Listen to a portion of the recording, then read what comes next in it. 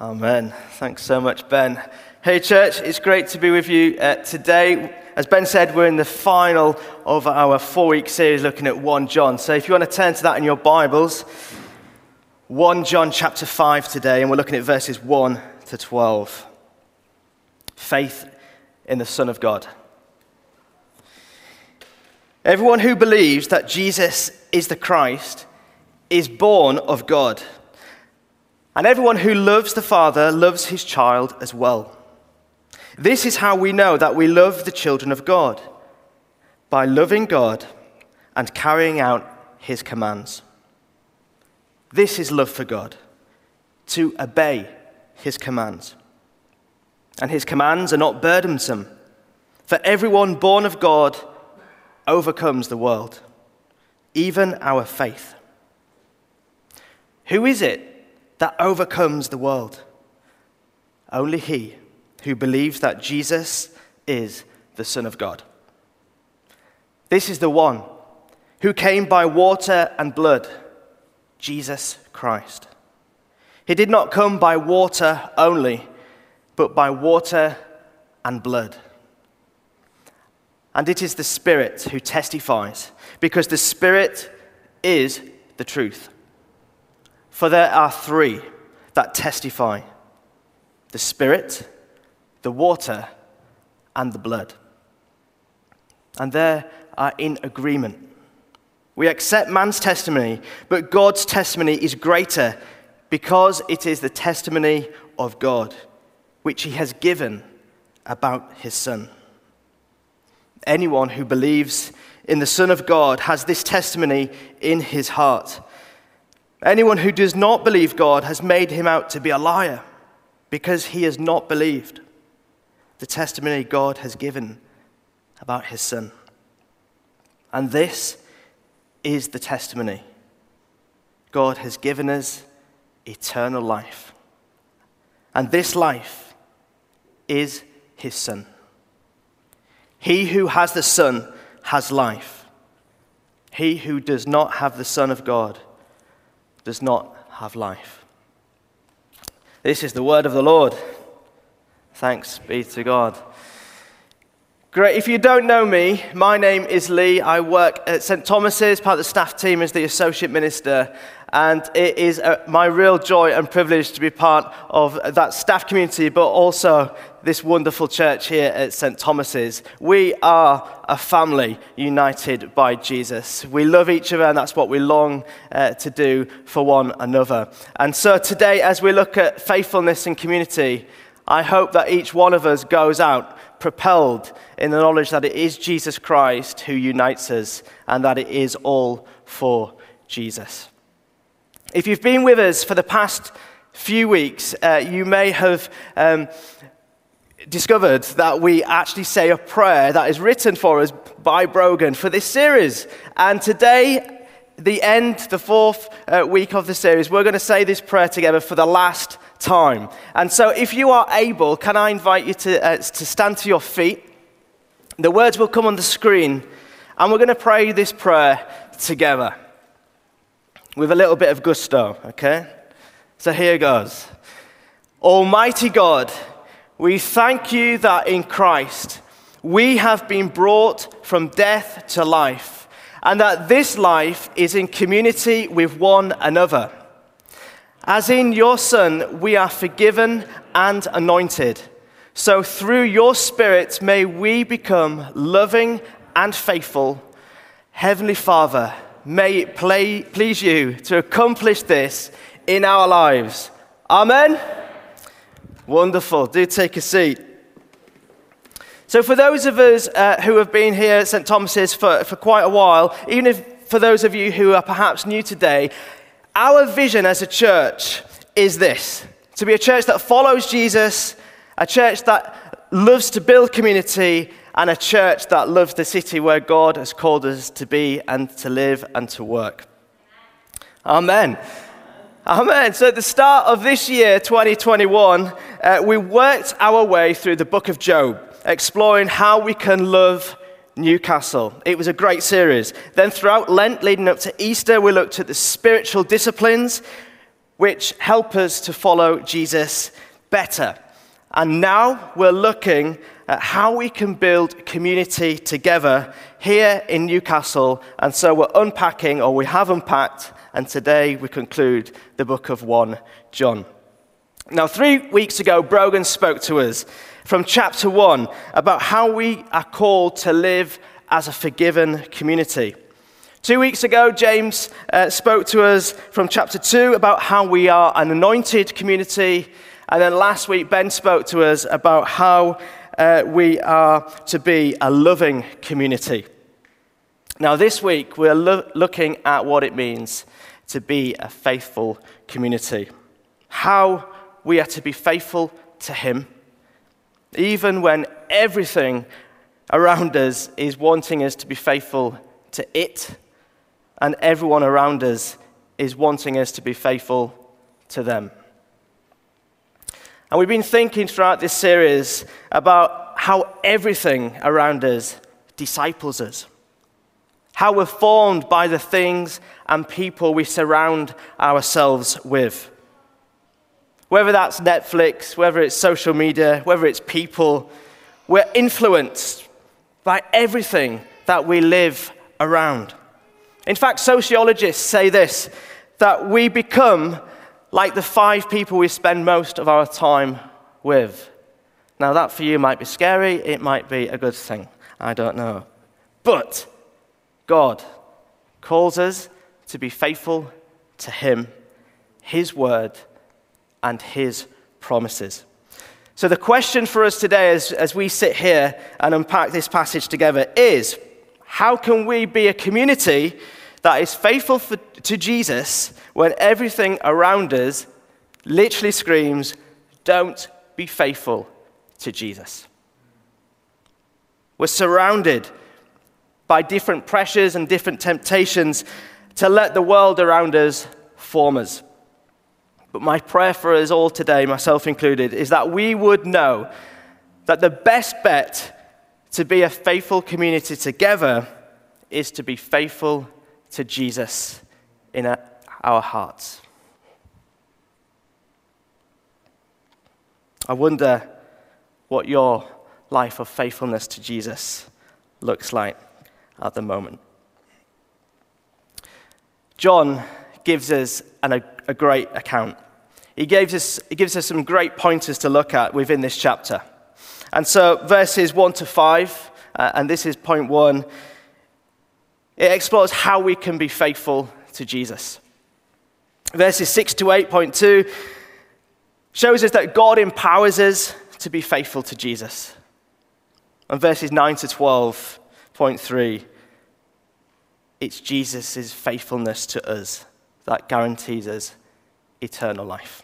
So let's look at the first thing, how we can be faithful to Jesus, verses 1 to 5. So verse 1, it says, everyone who believes that Jesus is the Christ has become a child of God. I mean, that alone is amazing, isn't it? And everyone who loves the Father loves his children too. Now, John starts this chapter by reminding us that those who believe in Jesus Christ are born of God. We are children of the Heavenly Father. And if we love the Father, we will love his one and only Son, who is Jesus Christ. But also, it goes on, if we love God, it will make a difference in our lives. I don't know what your testimony is. Perhaps you're not even a follower of Jesus yet.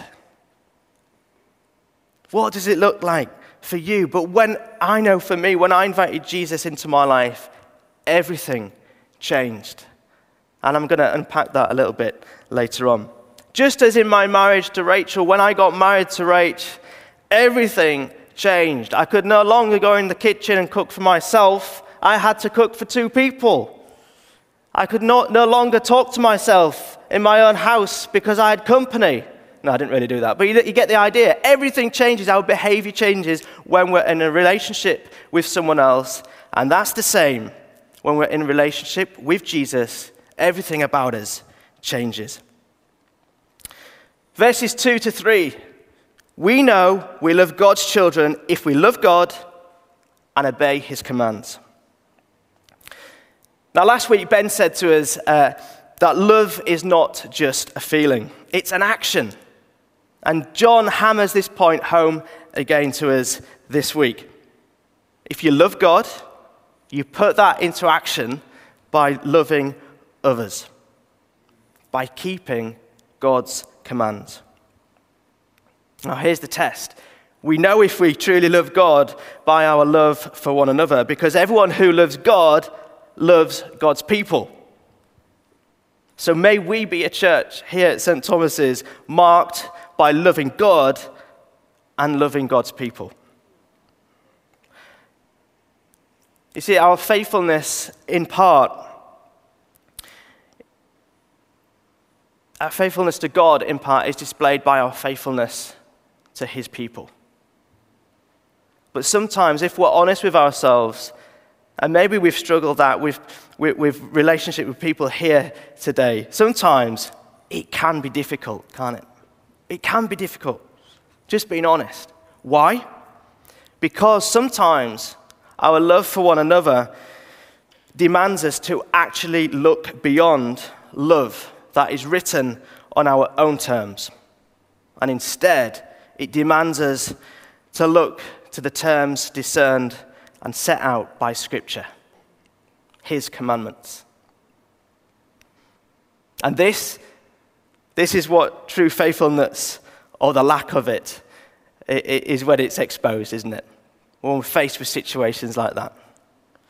Many things, many situations, many circumstances in the world today shroud themselves in a deceiving blanket of love.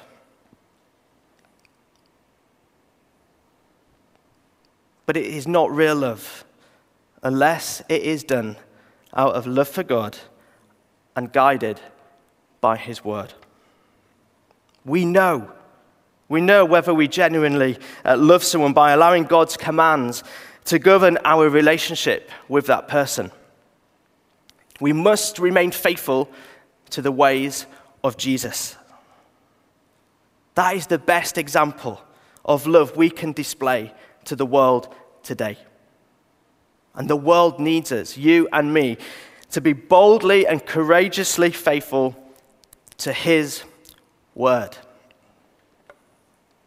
Verse 3, John says, in fact, this is love for God, to keep his commands, and his commands are not burdensome. I read that and thought, well, sometimes they are God, a little bit burdensome. They can be. Really? Let's unpack that. Why is it that we think God's commands are burdensome? Because what the world offers looks more shiny and attractive to us. But it isn't. It isn't. Charles Spurgeon said this: there are in truth but two denominations upon this earth, the church and the world. Those who are justified in Christ Jesus and those who are condemned in their sins. You see, sin always looks great in the moment, but we know it leads nowhere but death. Yet the world tempts us to believe that obeying God's commandments is not as satisfying as disobeying them. And then we become trapped into believing that the ways of the world are true and right, and before we know it, we consider that God's ways are burdensome and the world's ways are life-giving. This is a lie. It's not true. Think of a situation in our lives where perhaps we're not sitting or we've not sat under the direct truth of God's word. Or where in society today are we straying from God's ways? Perhaps it's a great moral evil. And you know what? The past year, the pandemic, as we've been exploring together, it's exposed, hasn't it, a number of significant issues. Racism, poverty, the silencing of those who are denied the right to a voice, the vulnerable, the unborn. Are we really saying that the consequences of disobeying God over endorsing these particular behaviors and actions will give us a more fulfilled life? No, of course not. God's commands and only his commands give us true freedom. This is the way, church, to follow God's commands.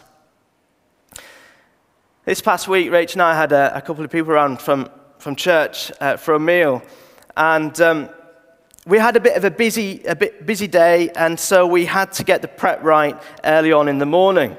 Now, usually my style of cooking is spontaneous. See what's in the cupboard, throw it in, mix it up, and hope for the best. Sometimes it works, sometimes it doesn't. The idea of following a recipe is not an idea at all for me. However, this particular morning, Rachel had gone to work, and on the side in the kitchen next to my kettle was all of these ingredients. And I was, to be quite frank, overwhelmed. And then on my WhatsApp, there was a recipe. I thought, oh, this is just not me at all. But anyhow, I give it a shot. I literally followed the recipe to a T. Not really ever done that before. And I was left by, there was some ingredients left on the side. And I thought, the recipe doesn't say that I need to use these ingredients. And then I texted Rich and said, what are these ingredients? And she replied and said, oh, I just thought, you might want to be spontaneous like you usually are. And then I got annoyed at Rich for tempting me, for throwing me off course. I was trying to stick to the recipe, and Rich came in and thought, no, he likes to wing it. We'll see, we'll see how it turns out. That didn't go down well with me that particular day. I was tempted to go a different way. The thing is, God's ways, his commands, his word is the right way. And let me tell you, on Wednesday when I cooked that meal, the guest actually had 3 lots. It was so good. And inside I was like, yes. It led to culinary freedom for me, right? That's what the word of God does for us spiritually. Let's look at verses 4 to 5. It says, for everyone born of God overcomes the world. This is the victory that has overcome the world, even our faith. Who is it that overcomes the world? Only the one who believes that Jesus is the Son of God. This is how we overcome the world. Not by trying harder, but by trusting in Jesus Christ. You see, the world really does want to overcome all of us. It wants to form us. It wants to own us. It wants to disciple us. The only way out of that trap is through Jesus. Now, when John was writing this letter to a group of churches in the Roman Empire, they had all kinds of pressures on them at the time. They were living in a culture that worshipped Caesar. They worshipped pagan gods. They had a hugely different sex ethic to what the Bible teaches us. And John is saying, don't be faithful to the world and let it overcome you. Instead, be faithful to Jesus, who has overcome the world. You see, faithfulness to the world brings nothing but slavery, but faithfulness to Jesus brings freedom. A great evangelist from the 20th century, Leonard Ravenhill. He was born in Leeds, good old Yorkshire man. If you've not heard him before, go on YouTube, Leonard Ravenhill. You can spend hours watching this guy. He's full of the fire of God. He said this, are the things we are living for worth Christ dying for? Wow. Are the things we are living for worth Christ dying for? Now, surely if the world can be overcome, the commandments of God wouldn't be so burdensome. They would be joyful, they would be peaceful, and life-giving. Guess what? God has overcome the world. Amen? There's an alternative way of falling into temptation. The lies of the world have been unmasked, all in and through one person who is Jesus Christ. You see, when we're born of God, we overcome the world because Jesus has overcome the world. Jesus, speaking to his disciples, said this, "I have told you these things so that in me you may have peace. In this world you will have trouble." Let's be honest, we're going to be faced with troubles in this world and challenges. It's not all going to be shiny and glossy. But Jesus says, "Take heart. I have overcome the world." If you worship money, you just want more. And it will never be enough. It will overcome you. If you worship Jesus, he will satisfy you eternally, forever and ever, so that you can overcome the temptations of the world. So what do we say? What do we say regarding our faithfulness to the ways of the world? We say no. What do we say? No. What do we say regarding our faithfulness to the ways of Jesus? Yes. And amen. It was Mother Teresa who said, Jesus is not looking for success. He is looking for faithfulness and for obedience. Nothing can compare to the joy found in living obediently to the way of Christ. We simply cannot enjoy the forgiveness and the friendship of Jesus without submitting to him as Lord. Just think about that. May we remain faithful to Jesus. May we love God and carry out his commands. So the question is, and you might be sat here today thinking, oh, but how do we do that? It can be so hard, Jesus.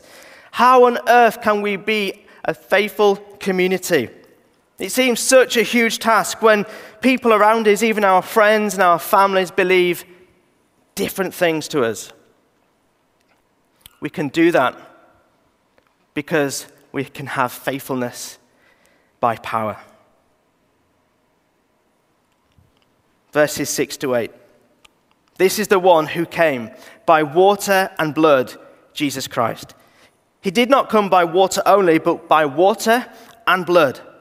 It's the Spirit who testifies, because the Spirit is truth.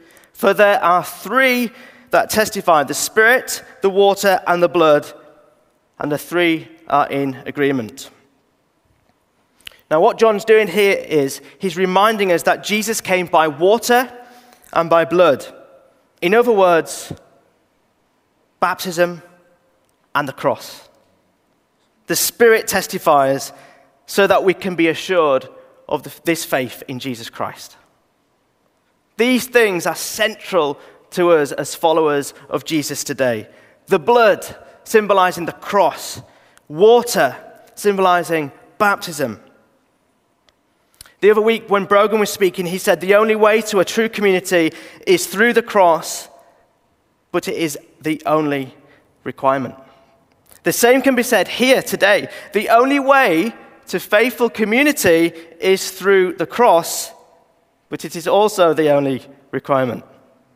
You see, the cross covers our unfaithfulness.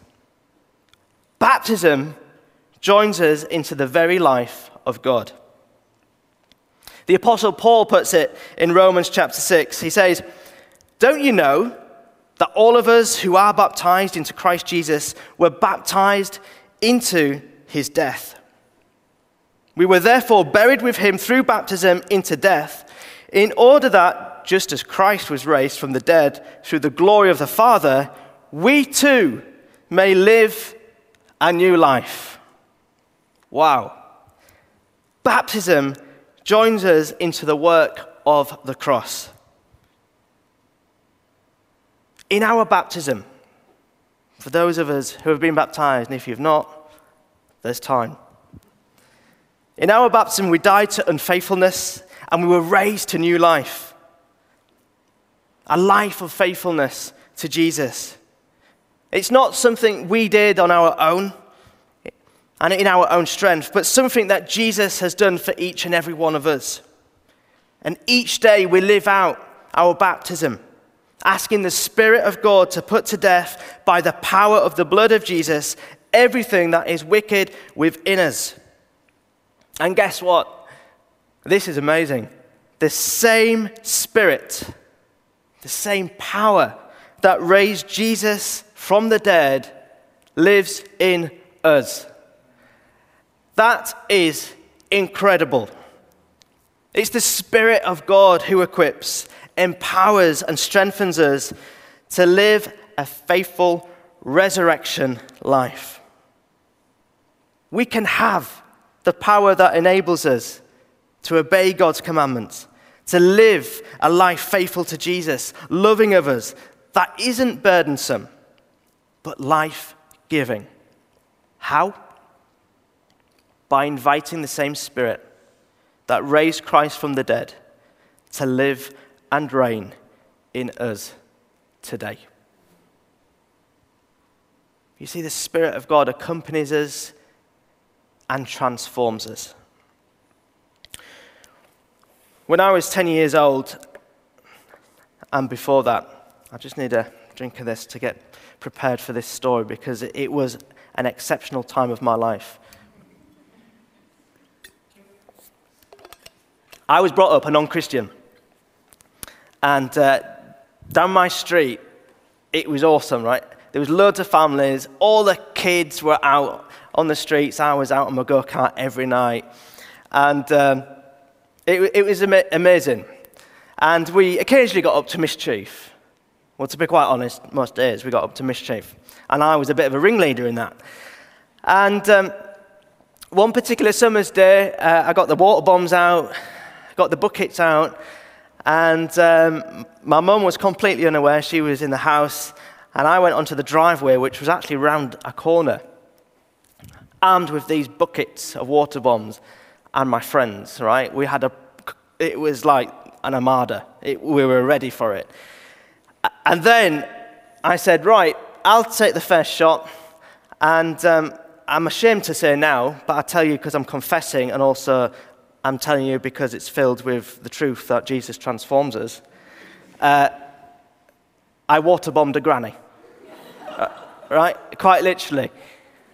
And what happened was she was walking by, and I got the water bomb like this, I raised it, and she looked at me, and she went, "Don't you dare, I'll go tell your mum." And she did. She knew my mum, but something within me just thought, lob it. And I threw it. Right, and she got wet, and it was not, and immediately I thought, oh my, why did I do that? She went round to my mum, knocked on the door, and as you can imagine, I got really told off. But that was a daily occurrence for me, that kind of thing, not the water bombing, but it kind of all different kinds of things like that. And then at the age of 10, which is another story, but I came to know Jesus, invited Jesus into my life, and everything about my life changed. I would no longer see a granny walking by and want to water bomb them. I would see a granny, I would love them, and I would want to offer to help them cross the road, for example. Something changed within me forever. And in fact, today I read the passage of Scripture to you from this Bible, which is my very first Bible I got at the age of 10. And I am just reminded today that as God has been faithful to me, I'm called to be faithful to him each and every day. And this is so precious. But here's the thing. Because I was water-bombed in baptism, I now live a different life. Not in my own strength, but in the power of the Spirit. And guess what? This is what happened to me. The same Spirit that convicts, equips us. It's incredible. And knowing God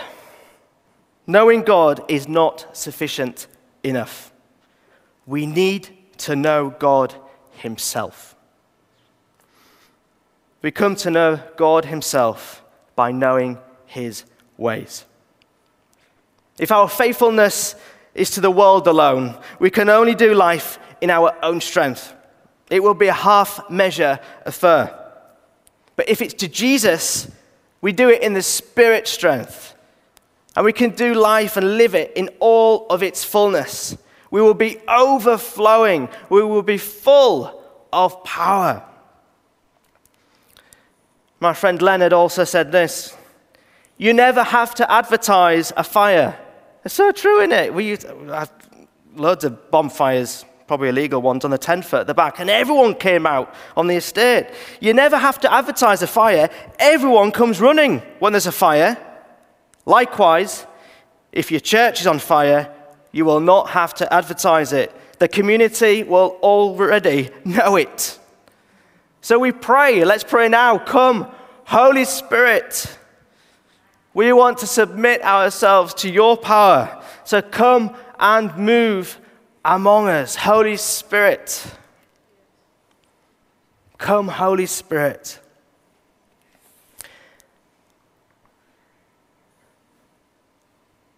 Here's the amazing thing, and this is my third and final point. Of course, we're called to be faithful to Jesus and to live in the truth and knowledge that we're equipped by the power of his Holy Spirit. But it is not our faithfulness that leads to life, but it's Jesus' faithfulness. We can never work our way to eternal life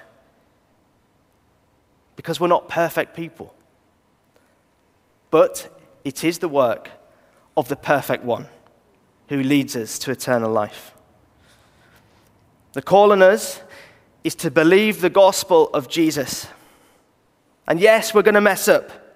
But as verses 11 and 12 say, if we believe in Jesus, we get eternal life because he was faithful where we could not be. Verse 11, John says, and this is the testimony. God has given us eternal life, and this life is in his Son. This is the beautiful, wonderful act called grace, demonstrated by Jesus on the cross. We so didn't deserve what Jesus has done for us on the cross. But he gave his life so that we can have life. Max Lucado, American pastor, said this: the Bible is a story of two gardens, Eden and Gethsemane. In the first, Adam took a fall, and in the second, Jesus took a stand. You see, Jesus lived the life we should have, but couldn't. Yet he died the death we should have died, but didn't.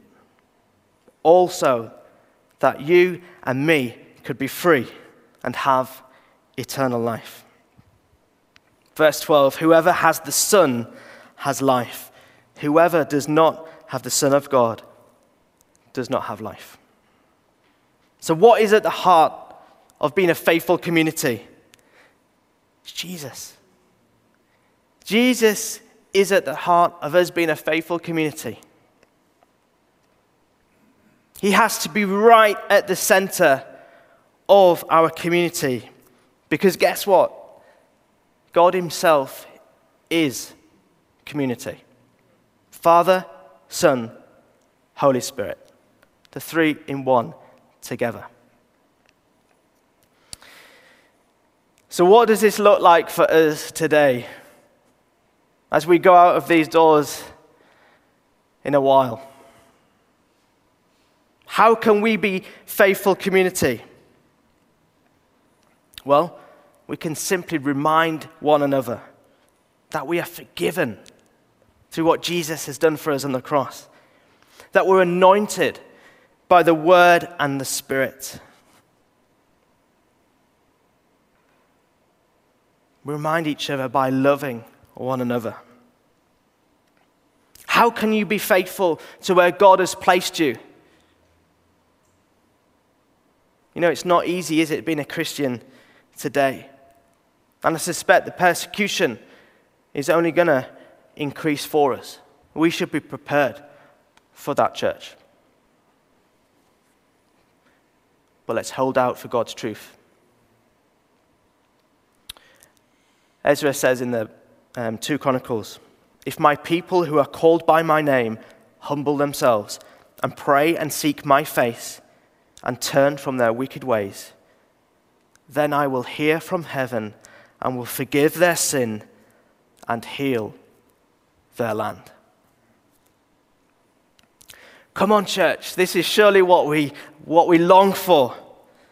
Let us remember that we're called to be faithful to Jesus, that we're empowered by his Spirit, and that God is faithful. And we pray, heal our land, Lord. Don't we want God to do that? To heal the land of our lives, to heal the land of our nation, to heal the lands of the world. Come and heal our land, Lord.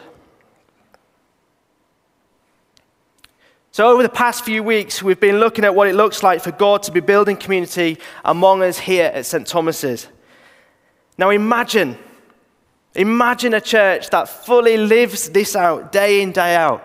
Imagine a church that behaves in a way that models forgiveness, is empowered by the Spirit, holding tight, firm to the truth of God, and is the most loving community on the planet, and is sustained by Jesus' faithfulness to us.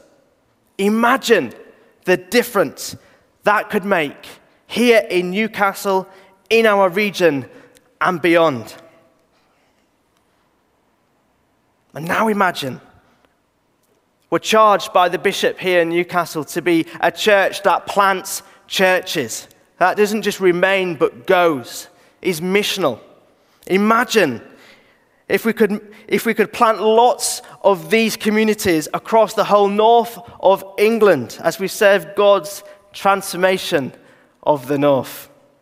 Imagine the difference this will make in Byker later on this year when we launch an Eden team in that part of our city. The impact could be nothing short of a miracle.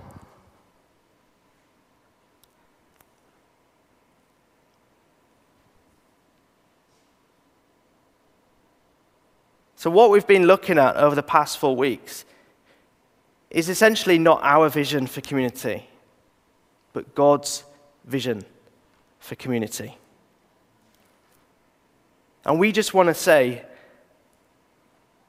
to whoever you are, to whatever your circumstances are, whether you've been with us for a while on the journey or you're new, that we're so thankful to God that you are with us. And if you've only just checked us out, if you're here for the first time today, we'd love for you to come and join the adventure as we remain faithful to Jesus, as we're empowered by the Holy Spirit and sent out into the world to see transformation, as we're a community who displays the wondrous act of love that Jesus did for us on the cross. Amen.